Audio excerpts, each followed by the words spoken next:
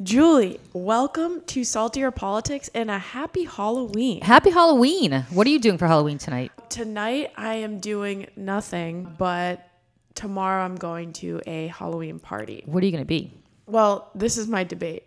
I'm trying to spend and do as little as possible, but one, I was either going to just wear, I have USA soccer shorts and be a soccer player, or I was going to... Right, or I was going to wear just a lot of my old brown gear and be the liberal elite. Lame.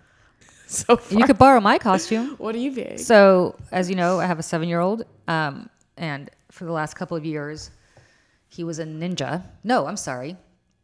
Not last year. Last year, he was the Grim Reaper, and it was a great costume. But the year before that and the year before that, he was a ninja. And after he became the Grim Reaper last year, he decided he wanted to be scary again this year because it was such an effective costume. So he's going to be some scary ghoul. But then he also insisted that I be something scary, and he picked out my costume. And so I am wearing a bloody nun habit. No. I'm going to be a killer nun. Oh my, and a movie just came out about... Killer nuns? Yeah, evil nuns, yeah. Oh, well, I'm going to be an evil killer nun, which is okay. But you can borrow my killer nun costume because I will be done with it after tonight. Okay, actually, I might do that because clearly mine you are not a fan of. Your soccer thing is like, okay, you're just wearing soccer clothes. Right. And your brown stuff is... I was just wearing... Look at me. I went to Brown. I'm so smart. I know. Everybody, look at me. I'm writing liberal elite. I did well on my SATs, everybody. I went to Brown. Look at me. None of you are as smart as I am. Yeah, I'm going to not do that. Yeah, so I'm going to make fun of you if you do that. Yeah, so I'm going to be a nun. You're going to be a bloody nun. So I'm also going to be an evil nun this year. Okay, I will have breaking news. I will bring you my costume tomorrow. We will hook up tomorrow and I will bring you my costume. Straight from Saltier Politics. Yes. This is what you're going to be, everybody. What is your favorite Halloween candy, by the way? Your favorite? So again, I'm very fortunate. I love Reese's peanut butter cups. I have a kid who hates chocolate. Oh my God. Except for Kit Kats, ironically enough. And so I basically raid his Halloween stash openly. I don't have to even steal it when he goes to bed because he hates chocolate and he hates peanut butter. So guess who gets all the Reese's Pieces peanut butter cups? Me. Well, my brother can empathize with you because I am allergic to peanuts. You're allergic to everything. I'm allergic to everything. So I'm a great person to trick or treat with because you could also have my entire bag Well, of do you want to come candy. trick or treating with us tonight? I could do that. Okay, cool. Yeah. So also going trick or treating, but I'll probably be a soccer player. Look at me. I'm a soccer player. I'm wearing a soccer jersey. I'm doing as little as possible. All right. You know what? I think I have a witch hat somewhere from last year that you can borrow if you want to come trick-or-treating with us tonight. I know.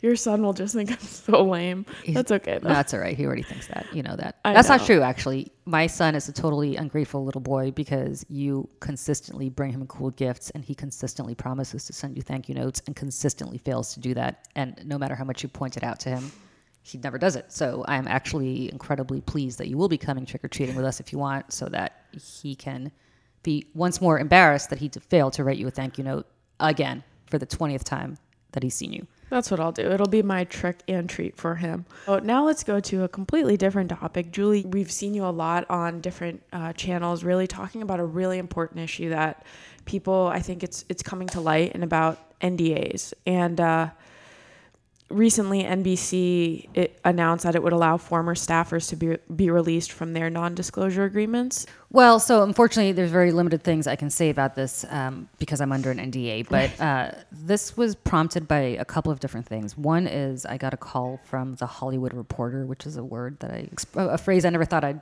utter in my life. And they asked me whether this movie Bombshell is coming out, discussing what happened at Fox News. I think Charlize Theron is playing Megyn Kelly and Nicole Kidman is playing Gretchen Carlson. And there's a woman named Anna O'Reilly, I think that's how you pronounce her first name, playing me in what I understand is a very small and limited scene. But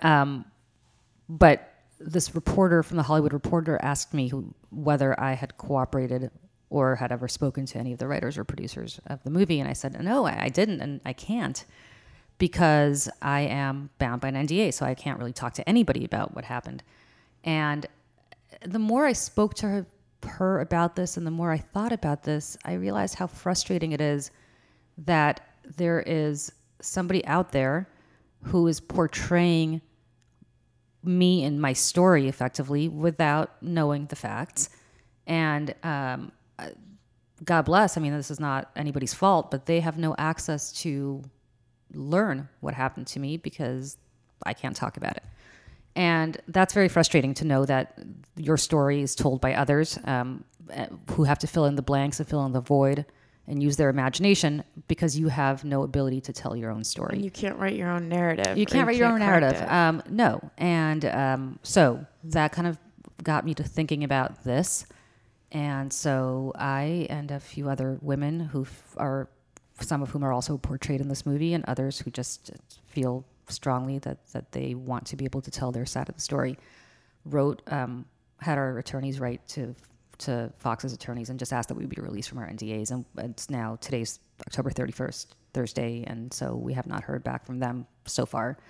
And then secondly, shortly after that, Ronan Farrow, who's done incredible work as part of the Me Too movement, and has exposed a lot of nefarious activity, went on Bret Baier's show at Fox and talked about how far Fox had come in going past the Ailes era.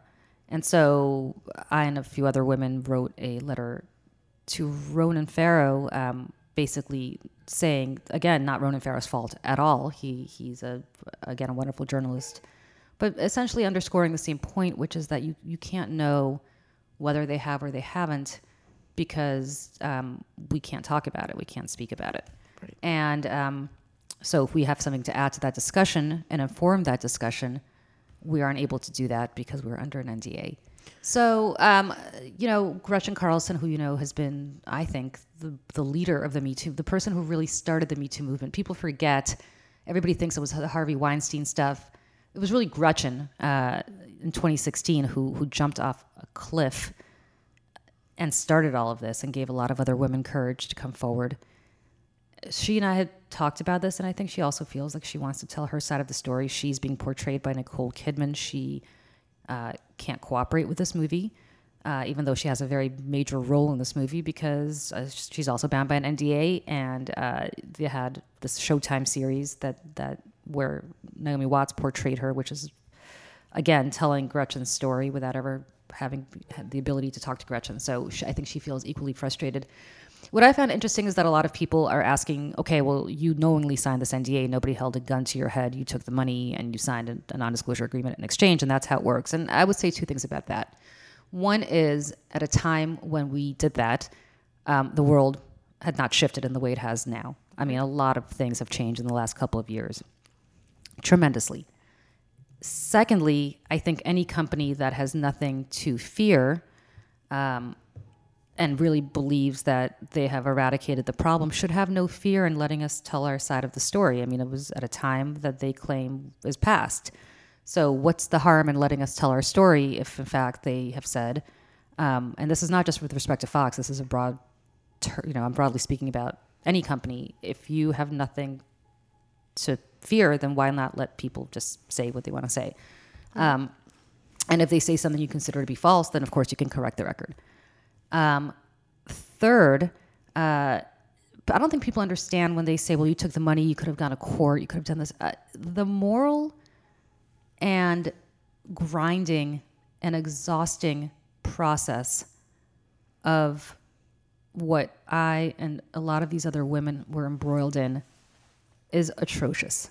And I was talking to another woman who was in a similar situation yesterday, and she said that we were women who were used to being on TV and used to being seen by people. And in fact, our whole job was to be in the public eye. Not our whole job, but a great part of our job was to be out there in the public eye. When you file these lawsuits, you kind of want to, you mentally become a different person. You want to crawl into a hole. You are, you don't want to be out there. You don't want to be seen. You don't want to be recognized. It's incredibly difficult emotionally, mentally. It's draining.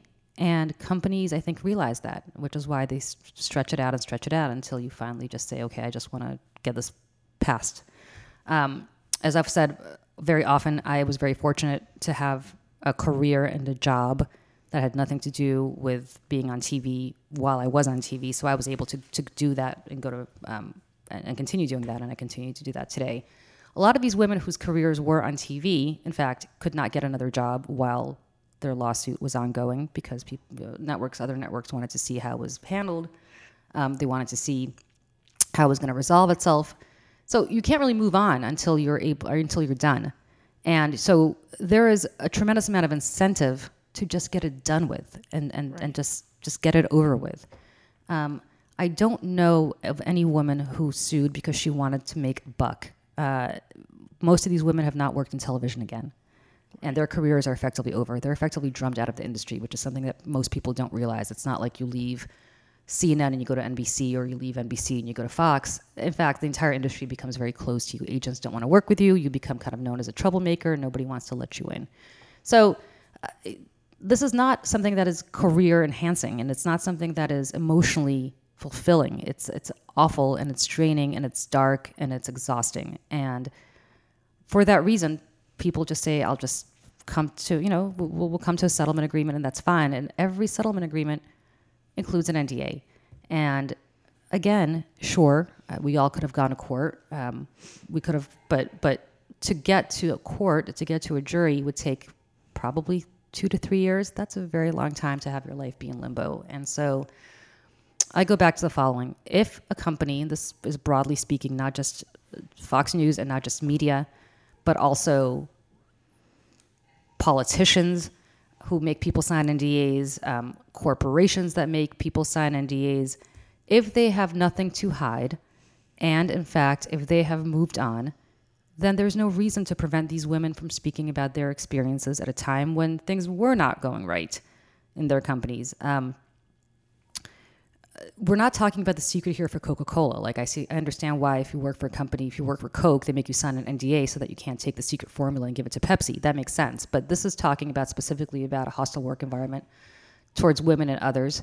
And so I think it's important for companies to acknowledge that if you have nothing to hide, just let women speak. What's the big deal? And if you think that they say something that is truly wrong, then you come out and say so. And let's all move on. I mean, this is a different world we're living in now than we were 2 or 3 years ago. I'm so proud to be your friend, Julie. Well, thank you. Yeah, I think this... And I'm proud to be yours. Well, I think the system works against victims, and I think you guys are kind of really being very brave. And well, Gretchen and I talked about this too on CBS the other day, but also privately we've talked about this. She and I are going to be just fine. I have a career that has nothing whatsoever to do with my time in TV, and that career is great. So for all your Twitter trolls that keep telling me to get a job, I've always had one. But and Gretchen's just fine, and she's super busy doing the good work that she's doing on behalf of women. So we're not really doing it for ourselves. We are doing it for that. I got a tweet yesterday from a woman, and it was heartbreaking. She said she was making less than $35,000 a year. She was fired because she got pregnant, and she had to sign an NDA essentially as part of her settlement. Well, you know what? That woman can't really talk about what happened to her. And she's not making a tremendous amount of money. It's those women who don't have a platform and don't have a voice. I mean, Gretchen and I are lucky that we have a platform and we do have a voice, and we are able to go in places like CBS and talk about it, and we are able to publicize this. But that woman doesn't.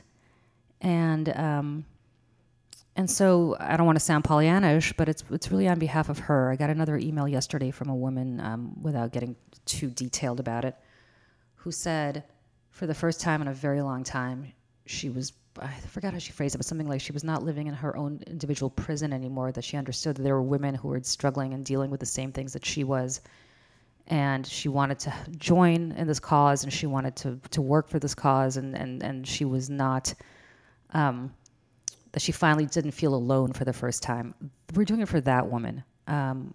Because Gretchen and I and all the other women out there that wrote this letter, we'll be just fine. We'll be okay. We were okay before this. We'll be okay again. But it's those women that I think need somebody to speak for them. So that's why we're doing it. Well, all right. Moving on. A federal judge blocked Alabama's extreme abortion ban, which would charge doctors who perform abortions with a felony that could carry up to 99 years in prison. And the judge ruled that the ban, quote, contravenes clear Supreme Court precedent and violates patients' privacy. So this is really good news. Good. I think that's great. Now let's see what happens when it gets to the Supreme Right. Court.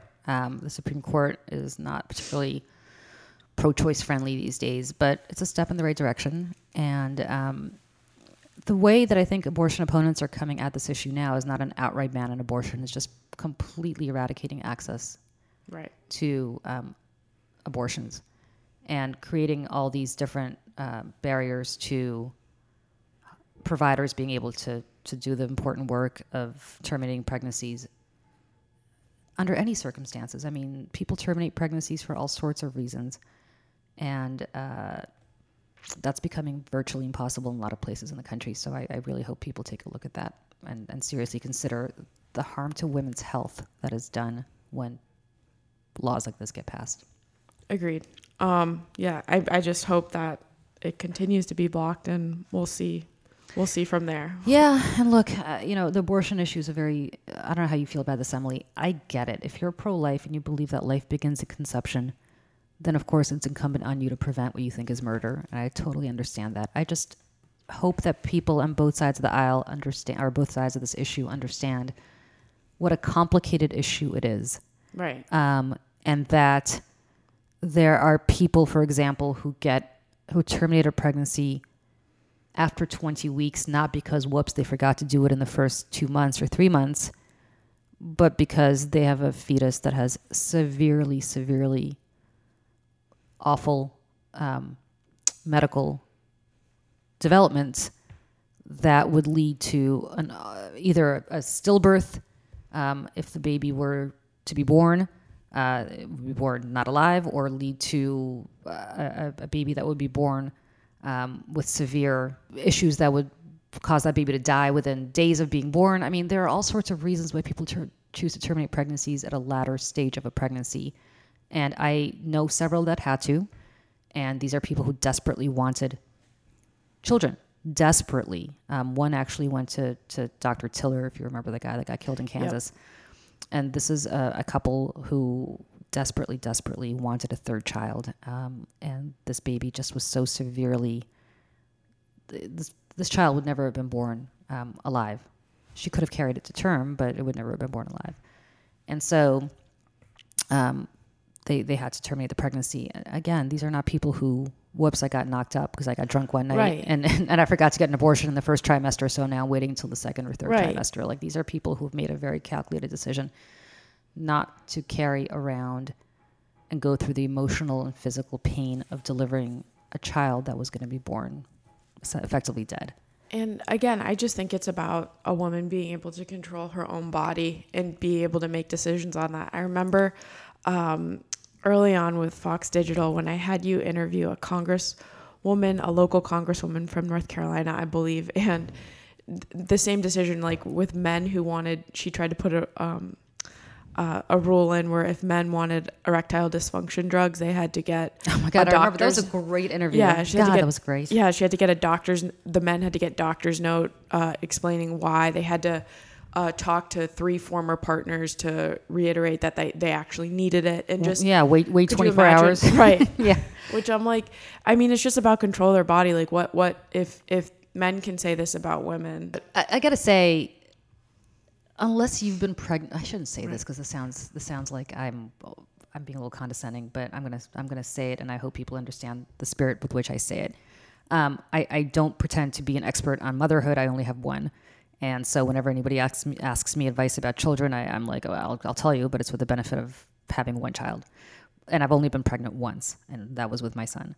But unless you really go through a pregnancy, you can't really grasp what that's like in terms of bonding with your baby, in terms of concern for your baby. When I was pregnant with mine, I got a test back at, I think, 12 weeks saying that there was a possibility that he had spina bifida. That's the scariest thing. And I had to wait 48 hours to do another test. And in that 48 hours, I really had to think about my options. I mean, really. Right. Did I want to bring a child into this world that was going to be born with spina bifida? And there are plenty of people who live with spina bifida and are grateful to be alive and have fulfilling lives. I had to really give that a lot of thought. Mercifully, luckily, he was fine. But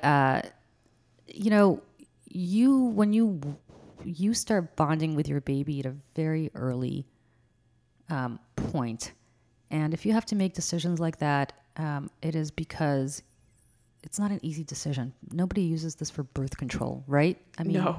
At all. Not even the 16-year-old that accidentally gets pregnant. She's not using this for birth control. She's using this because she acts. I mean, Right. It happens. Right. Nothing is 100% foolproof. So I just wish people were a little bit more understanding about that. Moving on to something that I would just like your reaction to. Regarding the impeachment controversy, Rep. Steve Scalise slams, quote, Soviet-style impeachment process being run by Democrats.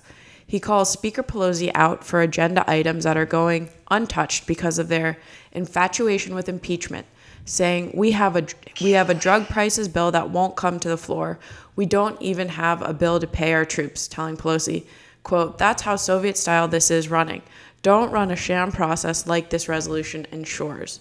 So, Julie, Oh having my God. Let me clap back. Yep. Let me clap back. Clap back, Julie. All right, Steve Scalise. First of all, talk to Mitch McConnell because he's the one holding up all the bills that the House passed. They may not be bills that you like, Steve Scalise, but they are, in fact, a ton of bills that the House passed on healthcare, on drug affordability, on veterans. And guess who's killing it right now? Mitch McConnell, your buddy from Kentucky. He's killing it in the Senate. So let's put that aside. Secondly, Steve Scalise, let me talk to you about Soviet-style nonsense. Soviet-style nonsense is when an entire media complex and the government conspire together to gaslight an entire nation, which is really how the Soviet Union operated. Black was white, white was black. Pravda, which is the Russian word for truth, was a newspaper that was putting out anything but Pravda. So it's very precious to me that you have Steve Scalise talking about this when, in fact, the Republicans have been sitting in every single hearing on impeachment that the Democrats have been. It's like they're pretending that there are no Republicans sitting in these hearings with Adam Schiff. They're Republicans. There are Republicans. The reason they can't subpoena people to testify, Steve Scalise, is because you, Steve Scalise, changed the law. You changed the law when you were in the majority to prevent the minority at the time, the Democrats, from doing that. And now you're complaining because it's coming back to bite you. Well, you should have thought about that, Steve Scalise, before you changed the law. And as for talking about Soviet-style anything, I am always incredibly offended by analogies to the Holocaust, right? Like whenever somebody's like, oh, he's behaving like, a Nazi. Well, not really. I mean, unless you're really a Nazi, you're not behaving like a Nazi. You're not out to kill 6 million Jews, for example. Enough with the Soviet analogies, because the Soviet regime was a really awful, horrible, repressive regime that was responsible for the murder of hundreds of millions of people. In fact, more than Nazi Germany. Well, I wouldn't say more, but about the same as Nazi Germany. Don't do that. I mean, it's just absurd and it's obnoxious and it's gaslighting people, because no matter how much Steve Scalise, this may fly in Steve Scalise's very conservative district in Louisiana, it doesn't fly with normal people. And if Steve Scalise is unhappy about the process, he should not have actually put the process in motion. It will be like if the Republicans get upset, if, for example, the Democrats win control in the Senate and there's a Republican president, they'll be upset when some Democrat says, oh, we can't confirm a Republican justice because, we've got a year left on the president's term and the voters need to vote. Like, I can imagine Mitch McConnell going crazy when that happens. And guess who started this process, dude? It's you guys. It's you guys. And now you're upset about it. What are you upset about, Steve Scalise? You did it. You changed the law when you were in the majority. 2015, I believe. So calm down. Put on your big boy pants and realize that, as you always say, elections have consequences. Well, they have consequences in both directions. And Donald Trump will likely be impeached, and the American public will learn very quickly and very soon even more details about why that should be the case. And then we'll see what the Senate does. And the difference between Steve Scalise and Senator Collins or Senator Gardner is that they have to run in states, that are not completely and utterly enthralled to Donald Trump. And we'll see what they do. These clapbacks give me weekly energy, and I appreciate them. Anytime. Okay. So, Julie, why are you salty this week? I am salty this week because on this NDA stuff, I have become kind of saltier as time has gone on. We talked a little bit about it, but I am salty because I truly think this is the next step in this movement to empower women. And what I'm particularly salty about are all these Twitter trolls who email me saying, well, you should have known if you didn't want to sign an NDA, you shouldn't have signed. And we talked about that, but also I want to talk to you trolls. Why don't you want me to speak? Don't you kind of want more information rather than less? Like, why are you defending the muzzling of women? I would think that if you are a impartial person, you are in the market for more information, not less. So it seems like people are defending. I can see why corporations feel this way, but these random Twitter trolls who are like, well, you shouldn't have signed. I mean, what did you expect? And now you have to keep your mouth shut. Why? Why is it in your interest for anybody to keep their mouth shut? Why is more information not something that you would want? So trolls, think about what you're saying. What you're saying is, and you have I assume no vested interest in this other than to learn different points of information. I'm always one of those people that wants more information, not less, unless it is from Ian, who works with me, who consistently gives me so much information that I always tell him I need a lot less. But short of that, unless your name is Ian McAllen, I want more information, not less. And you should too. Okay. So that's making me salty, that people actually want to be uninformed. A woman to that. Okay, I am salty this week. Do you ever watch Carpool Karaoke with James Corden? Let me tell you something. I don't watch it often, but I watched the one he did with George Michael, the very first one he did. And I secretly kind of watch it every so often because I love George Michael so much, and it was so great. And I watched the one with Paul McCartney in Liverpool, which was amazing. But I think those are the only two that I really watched. The Adele one is my favorite. I'm a big Adele person. You know who is? Who? Neil Cavuto. Really? Is obsessed, or at least was when I was there. With Adele. Loved her. But anyway, so the Adele one is your favorite. Okay. Well, he did an airplane version, Airpool Karaoke with Kanye West. And something Kanye said made me very salty. He said, quote to James, "Last year I made $115 million and still ended up with $35 million in debt. This year, I looked up and I just got $68 million returned to me on my tax returns." West added, and people say, oh, don't talk about these numbers. No, people need to hear someone that's been put into debt by the system talk about these kind of numbers now that we're in service to Christ. Kanye has found Jesus recently in the past year and has been holding these services. When people just are saying it's divinely inspired that they have gotten a $68 million tax return, it just makes my skin boil. Because so Kanye, can I clap back at Kanye for a second? Please. Kanye, you try being in debt, with student loans, which can't be discharged in a bankruptcy. You try not being married to a multi-millionaire like you, Kanye, who can afford to help you out just in case you only get $68 million back in your taxes. Kanye, you try being laid off from Walmart or from some other Target and have not the ability to produce another album that earns you more millions of dollars. I mean, I'm all about Kanye discovering Jesus, and that's great. I'm happy for him, but I don't understand, is there a disconnect mentally between how Kanye thinks he lives and what reality is for most people? Right, that's what annoys me. It's like, just because you got a $68 million tax return, thank you, political system that keeps inequality in the status quo the same. That's it. Not Jesus. Yeah. Jesus would not be giving you a $68 million tax return. Jesus would tell you to spread the wealth, Kanye. Yeah. You know what I'd love to see? I'd love to see, maybe I have a complete misunderstanding about this because I don't know what Kanye does, and maybe he does a great deal. I'd love to hear. No, and I think spreading the word of God, great. But how much does Kanye actually give to charity? Legitimately, how much does Kanye in his tax returns donate to charity? Does he tithe the way the church would tell him to do? Does he give 10% of his income to charity? I don't know the answer. Maybe he does. Maybe he's like the biggest philanthropist in the world.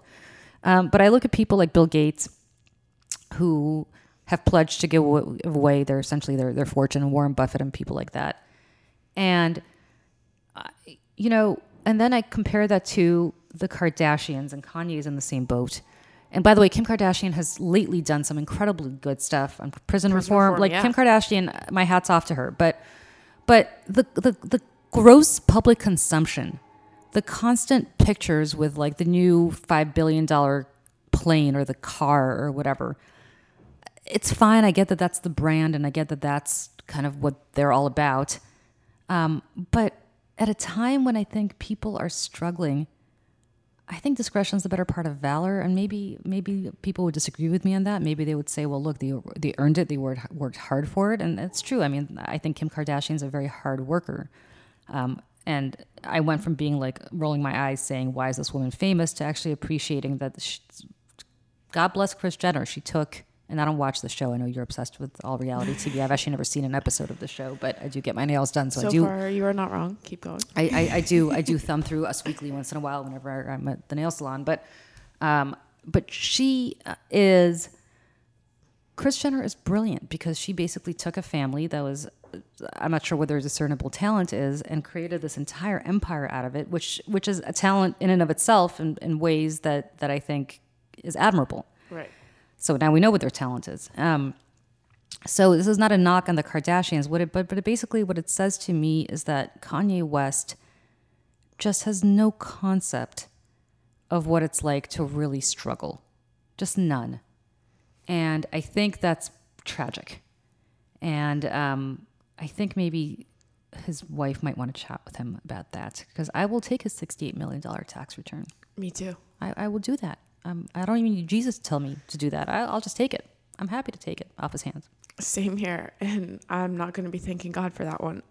Anyway, happy Halloween. And tomorrow, or next Saltier, we'll talk in more depth about impeachment. Yes, because the vote is this week. Yep. So we'll have a lot to be salty about and a lot to talk about. And we'll discuss what happened during Halloween. Yeah. You really should come over tonight. I think we're going to go trick-or-treating indoors, because I think there's a monsoon coming here in New York City. So let's see. All right. Happy Halloween, everybody.